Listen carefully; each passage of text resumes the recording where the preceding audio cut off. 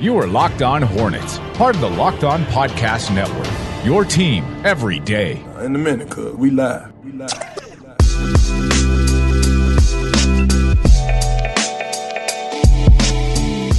This is Locked On Hornets. We're part of the Locked On Podcast Network. It's your team every day. Local experts on the #1 daily sports podcast network. You can subscribe to the podcast on iTunes, Stitcher, Spotify, wherever you get your podcast, and follow us on Twitter at Locked On Hornets. I was a part of the Delete 8 mock draft yesterday. It's the Delete 8 mock draft 3.0 that we've been doing because we need content during a pandemic. Even if we do have the NBA, the Delete 8 teams don't have the NBAs. We've been doing the mock draft, and it's the third one, and the Hornets were given the #1 overall pick in a way that would never happen in reality. We are going to drop that episode tomorrow. Not are you excited to listen to that episode, as you are going to be a listener rather than a contributor on that pod.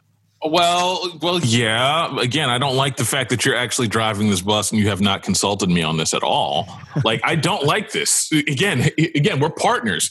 I didn't even know this was being recorded. No one invited me. No one told me this was going to happen. And then here you are driving the bus, not informing me. I don't understand. I don't understand.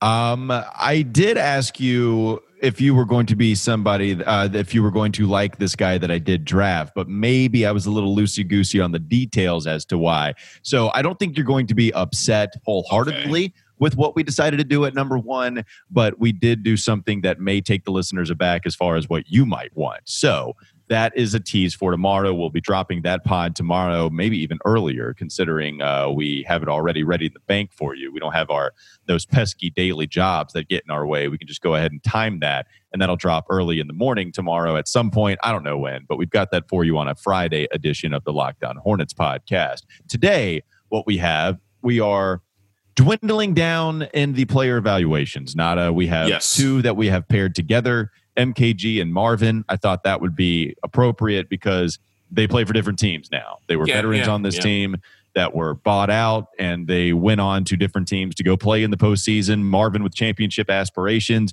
MKG as a guy on a team that might cause some noise, but can't imagine them beating the Clippers to move on to the second round. Still, at least a postseason berth for them. I thought that would be appropriate, and that would leave us the one last guy to evaluate. And how fitting. I feel like the spinning wheel of names did a really good job for us. I bow down to the spinning wheel of names. That leaves us Devontae Graham, the best for last. To me, Terry Rozier had some counting stats, but to me, I think Devontae Graham is the guy that certainly is the best story for the Hornets. I think the best player, and I don't know if it's all that close to me, but I do think Devontae Graham, he was the best story.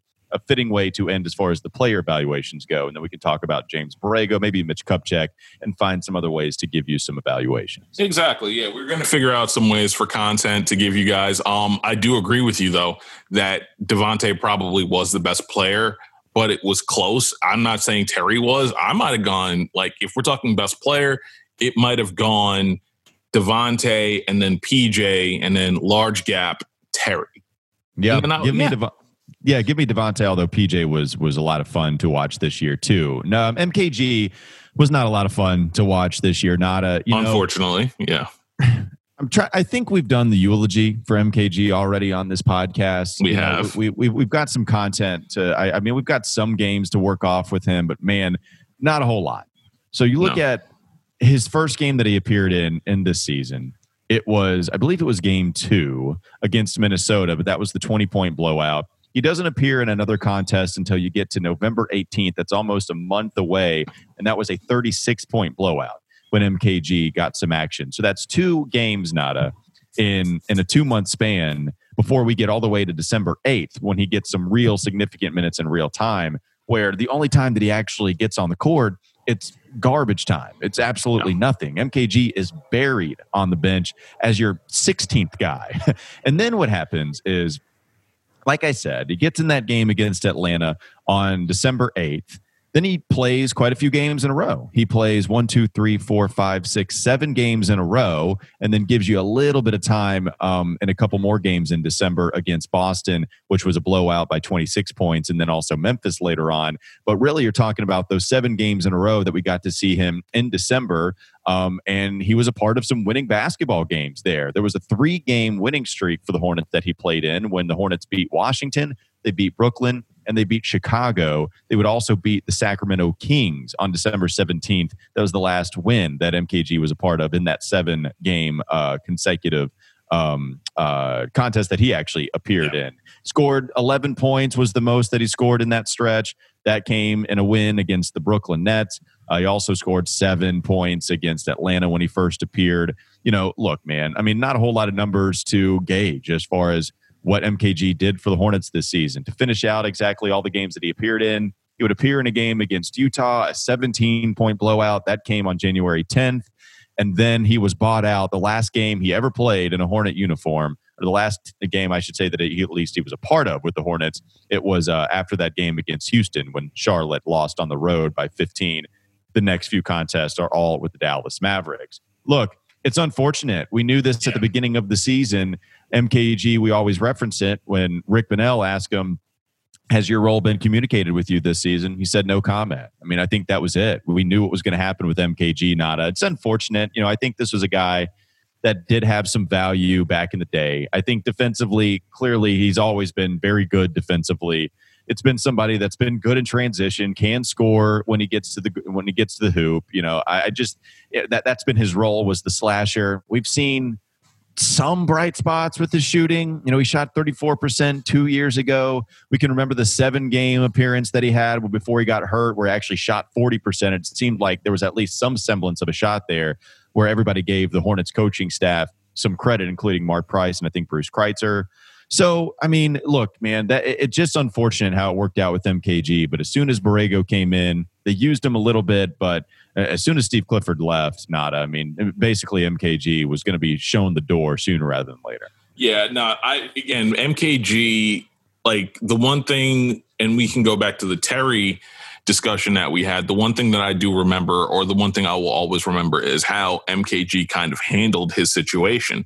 Because he could have made noise. He could have said, play me or cut me, or because again, there were other players that complained and whined on social media. That person may or may not play for the Phoenix Suns, saying free me or play me or do me.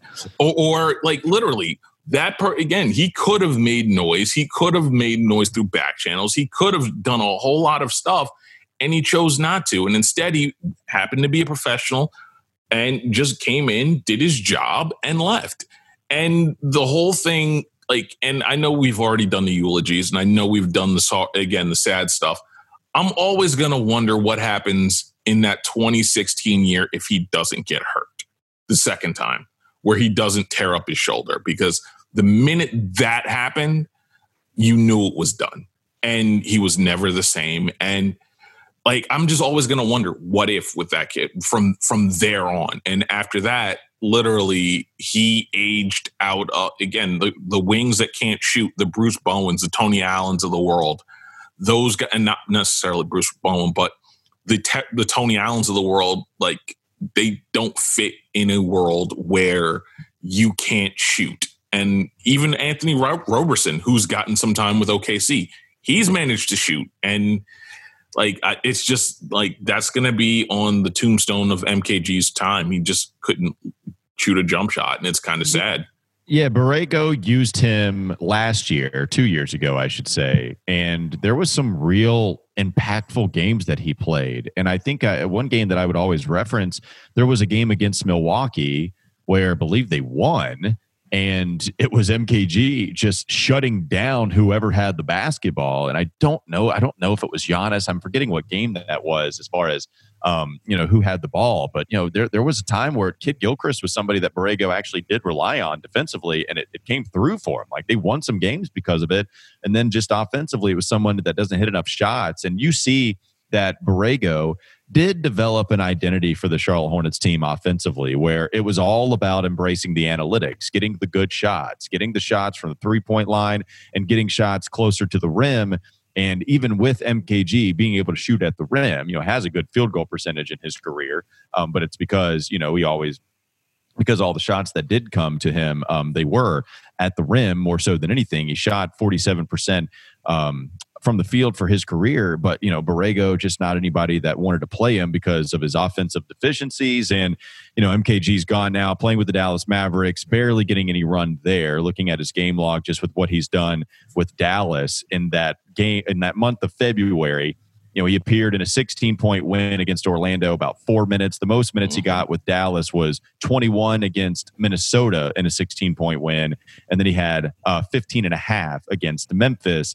And now we're looking at some August game. He played 18 minutes in that win against Utah in the bubble. So, he is getting some run with Dallas. But you look at his offensive production, it's absolutely non-existent with Dallas. He's only scored 2 points in the bubble, and he's been getting in, a little bit here and there. The most he's ever scored is 2 points in any contest with Dallas, and that's despite having a few games with 15 or more points. So clearly, they're not looking for him to score the basketball whatsoever. No, they're not. And that's what happens with MKG, man. Look, there's just not a whole lot to go off of with him this season. And you're right. As far as the attitude goes, I don't know how much MKG was ever going to be vocal, because that's the quietest dude that we'll ever have in that locker room. And we all know about the ability that he had to overcome his stuttering problem. And it's really cool. He had a pod with Adrian Wojnarowski where I think he talked about that a couple of years ago. And it was a real problem that we should commend him for overcoming and facing his fears as far as public speaking goes. But it's still not like he was somebody that welcomed all of the media attention. It was always, a guy, a few words anytime that we would have the preseason press conferences for him. And so I don't know if that translates into him actually being quiet on some of these fronts as far as maybe how frustrated he might be. But yeah, clearly MKG was extremely frustrated with his role. The only reason he opts in with the Hornets is because it's too much money to pass up, and he eventually gets bought out and plays for the Dallas Mavericks. And I believe Mitch Kupchak didn't even want to do it, if I'm not mistaken, right? I think he was fine to do it with Marvin, but I remember Mitch Kupchak making a comment, something to the tune of, I generally don't like doing buyouts. So, I think it was Michael Jordan kind of granting MKG a wish there. Yeah, exactly. I know people, again, and that's something that's kind of nuts, is that, again, I understand you don't believe in buyouts. And ironically, the only agency that doesn't seem to believe in buyouts as well is Clutch Sports Agency as well. But it's just really interesting to see everything the way it went down, because, again, granted, Michael Jordan had to be the one to let him go, meaning there is a bond with MKG and Michael Jordan. I think, and it's one of those things, when we start looking back at this, I'm like I said, there's nothing but sadness. I'm hoping that he can continue his career. I don't think he will, unfortunately, or if he does, it's going to be on a minimum contract somewhere else. But he's one of those guys that I really just wonder, again, if he ever gets that shot together, he's going to still have a second career. And I'm hoping that he does, or if he has a career renaissance or becomes an Anthony Tolliver-like guy where he sticks around and plays till he's 40, quite honestly. Salutations to MKG. We appreciate your time here. And eventually, and this season was it was done. It was done before it even started. The year prior was the last time. And we all knew it. We all knew that this was going to be the last time that MKG would ever be really in a Charlotte Hornet uniform and do any kind of production for them whatsoever. MyBookie is a home run, slam dunk, triple overtime, game-winning shot, all wrapped up into one. I love it. You love it, and that should be all you need to hear in order to start betting today. MyBookie has up-to-the-minute odds on all of your favorite teams, and with the NBA in full force, there's never been a better time to start playing. With MyBookie, it's easy. You bet, you win, and they pay. Feeling good about your team's chances this year? Be sure to check out MyBookie's NBA's future bets, and you don't have to stop at basketball either. They have hockey and football. You can get your baseball bets in right now. There's never been a better time to start exploring the world of online sports betting. Join today, and MyBookie will match your deposit 100%. Plus, they'll toss you a free $10 NBA future wager, and all you got to do is enter promo code LOCKEDONNBA when signing up. Remember, at MyBookie, the terms are simple. You bet, you win, they pay. Marvin Williams actually did give you some things to some production, some things to talk about for the Charlotte Hornets. We'll talk about that next on the Locked On Hornets podcast. This is Locked On Hornets. I'm not a big fan of grape jelly. I'm a little insulted that you referred to me as grape jelly. I'm not a fan of grape anything. Now, I like grapes, but I don't like grape flavoring. I think it goes back to the Robitussin that I had as a kid, and I just don't like grape flavoring. Anyway, great to be back. Great to be back on the show. It's time for more of the Locked On Hornets podcast. You know, Nada, the difference between Marvin Williams, Nick Batum, and an MKG is I view Nick Batum and Marvin Williams more as mentors because of the kind of personality that they have, where maybe we didn't hear anything bad from MKG whatsoever, right? Like anybody that's ever covered MKG doesn't have a bad thing to say about him. And I can't find a reason why you would. There's no straw man argument as to say why MKG, there's a negative thing to say about him as far as his personality goes, right?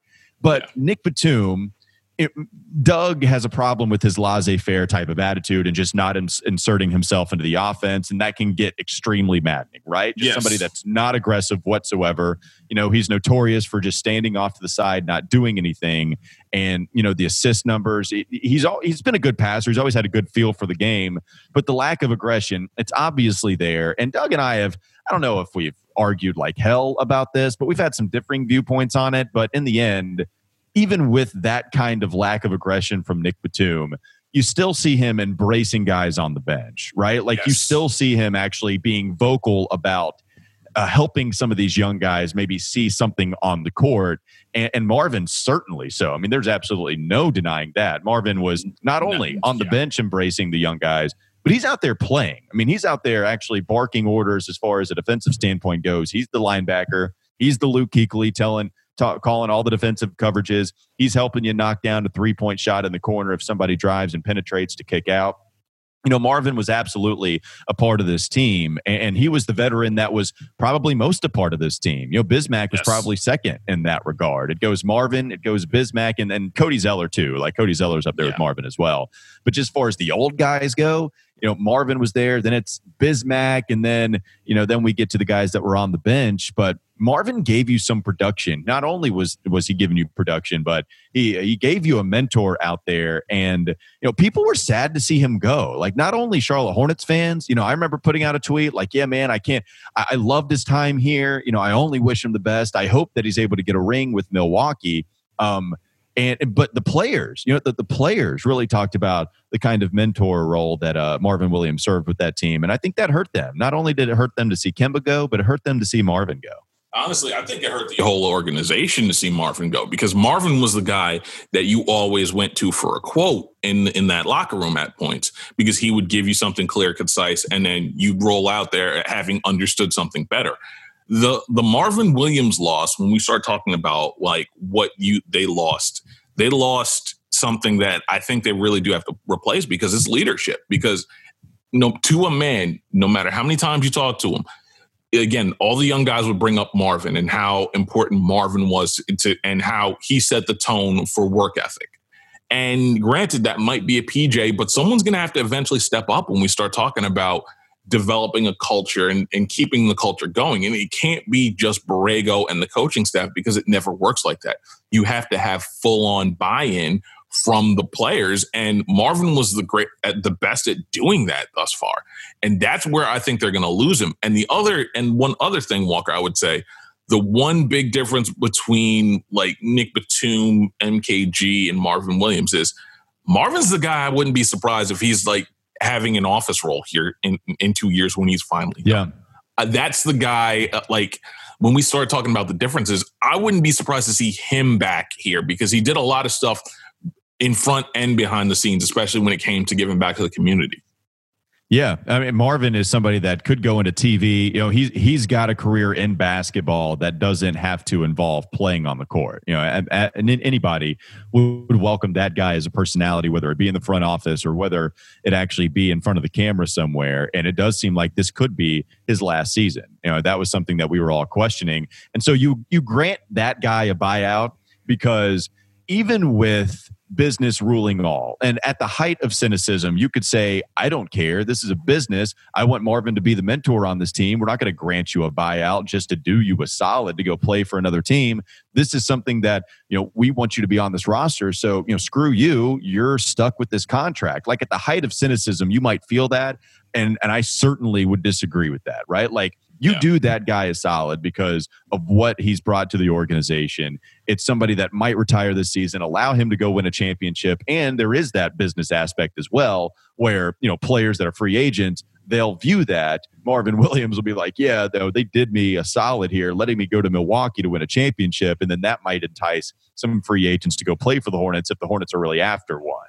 So I'm glad that they were able to do that. Now, more importantly, if you start going down the list of the Jordan organization and the people that have actually been granted buyouts, or again, the veterans that don't have hard feelings towards this organization for a couple of years, that list is very, very short. Very, very short. Mm-hmm. And when you start thinking about the Gerald Wallaces of the world, you start thinking about the Frank Kaminsky's that were complaining about being let go. Again, let him go or play me. Again, there was some rumored bad blood between Kemba and Jordan on the way out. Like this team has got to start fixing stuff like that. And the fact that they did that with MKG, the fact they did that with Marvin Williams, I think that's something that we have to really just look at when we start talking about, okay, how are you going to conduct yourselves behind the scenes and up front? So it's one of those things, like, I'm glad that they did business the quote unquote right way, the modern way, because otherwise, again, we've seen the way this has ended before and it usually doesn't go well. So there are some numbers to look at for Marvin. He contributed, as we mentioned. So he shot 45% from the field. He did so on 5 attempts per game. He shot 38% from three, 37.6 to be exact. His effective field goal percentage was 55.2, and his effective field goal percentage has been mostly pretty damn good for the Charlotte Hornets in his entire career. Only on 1.2 attempts from the line, he shot 86%, grabbed you 2.7 rebounds, and scored 6.7 points per game. Did not turn the ball over a whole lot because this is, his offensive role was basically catch and shoot, and that was it. He'll set some picks for you, but really just the catch and shoot kind of guy. And I believe one of the deadliest shooters from the corner, if I'm not mistaken, which how hilarious is it that PJ Washington kind of is Marvin reincarnated in that front, yes, right? Like yes, PJ was deadly from the corner, if I'm not mistaken, trying to remember though. I know Miles had some success there too, but Marvin, when you would have the Kirk's Goldberry sheets about who was the hottest from those zones, I think Marvin might have occupied both corners. I'm trying to think if that's right, but certainly there were times in the last 2 seasons where he would do that, and that would be cool to see PJ kind of grab that baton from Marvin. So, look, man, like the happiest of trails, I hope that Marvin Williams walks on, right? The unfortunate part, the unfortunate part here with Marvin, Nada, is the fact that he actually hasn't played all that well, at least shot the ball that well with Milwaukee. So you look at the 16 games that he's appeared in with Milwaukee, he's only shooting 42% from the field, but he's shooting 29% from three on 2.5 threes per game. So they're just not falling nearly as much as what they were with the Hornets. Now, he is, the other numbers are kind of minuscule. He's only averaging 3.9 points per game. The rebounds, he's actually giving you quite a bit more than what he did with the Hornets in a small sample size. He's giving you 4.5 rebounds per game. I hope that Marvin can contribute, right? Like that's a guy that doesn't have a ton of playoff experience either. You're talking about mostly bad Atlanta teams. I think that was one or two years with one of those 2 years with Utah, and then that 1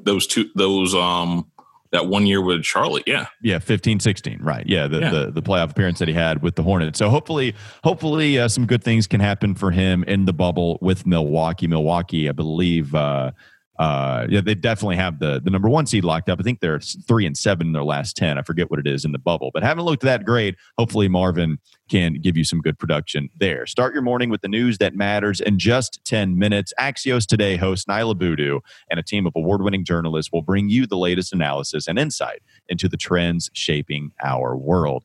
We will talk about the NBA bubble, seedings, the seeding games, the playoff matchups. They are set in the East and mostly set in the West. We'll talk about some of the things that intrigue us next on the Locked On Hornets podcast. This is Locked On Hornets. Well, hold on. Don't let me end my take on that because that's not what I mean. I don't mean that he shouldn't be in the NBA. That's what you meant, and it's disrespectful. I mean that You're Anthony Tolliver. I'm Trevion Graham. That's who I love. It's time for more of the Locked On Hornets podcast. I was extremely excited coming into the bubble because, of course, we were going to get basketball. Mm-hmm. But even when the season ended, Nada, more so this year than maybe even years past, I loved the storylines that were in front of us. Like, I thought this was even just on the average intrigue that you have entering any postseason. This one had so much more in the East because I thought there was a lot of really good teams. And even the team that was on a historic pace with Milwaukee at one point being on pace for 70 wins, you still had some massive questions with one, their star, who doesn't shoot well from the outside and was locked up by Kawhi Leonard last year. And you have Mike Budenholzer, who his biggest criticism is that he doesn't adjust in the playoffs. And that was the number one team. Toronto just kept giving you evidence as to why this was still a very legitimate contender. Indiana had a bunch of these stars. You know, Miami was playing extremely well. Philadelphia is this huge enigma where nobody knows how to figure them out.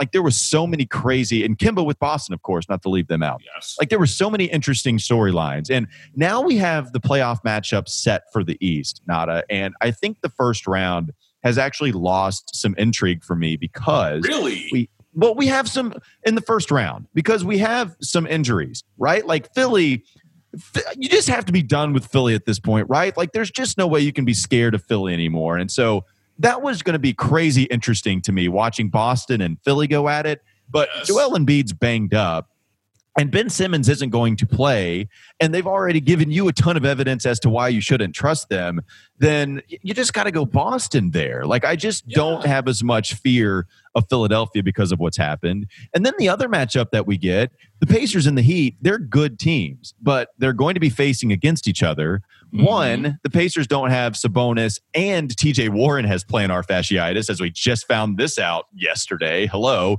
We had no clue that TJ Warren, the once upon a time bubble MVP, is actually playing with this injury. He is going to play in the postseason, but the Pacers have been dominated by the Heat. I mean, even in that game in the bubble, Jimmy Butler won the Warren-Butler matchup, and the Heat dominated the Pacers to the point where the Pacers looked ugly offensively. You know, we're going to get a lot more intrigue, I think, as we move on, but I think it's gone down for me a little bit as to, I think it's going to be chalk, not. I think 1 through 4 all advance to the second round. Yeah, see, here's the thing, though. Like, I wasn't going to trust Philly regardless if Ben Simmons was healthy or not because they hadn't looked good. There was nothing about the Philadelphia 76ers that made me think, they were going to win a best of 7 against Boston. No, because again, you don't trust Brett Brown. You don't trust the roster makeup. And just Al Horford out there, as much as I like him, like, they're going to have to do something with that. The Pacers and the Heat, look, you say that it's not going to be all that competitive. Look, at this point, there's going to be a fight to break out in that series. And I'm looking forward to this because we're going to get an actual just knockdown, drag out fight. Because you know what? We haven't had a good basketball fight in quite a while, Walker. And why are you trying to poo-poo on that on the way to a chalk? Again, it's not necessarily about the results. It's about the context. It's about the journey on the way there, Walker. So enjoy that. I'm trying to tell you, I don't think the journey is going to be as fun as it was. If we get a fight out of it, yes, it will be. Yeah, okay, that's fine. I'm talking about, and I'd be here for it, but I'm talking about the actual games that we get where, like, if you were to, I mean, you could argue that, I mean, the Pacers might be better against the Celtics than the Heat, just because of the way that the Heat have really taken it to what the Pacers have done this season. I think they're 3-0 against the Pacers this year, if I'm not mistaken. So look, I'm not saying that can't be tantalizing. I'm just telling you, the Heat certainly have owned the Pacers in the previous matchup. And then you go to the Western Conference.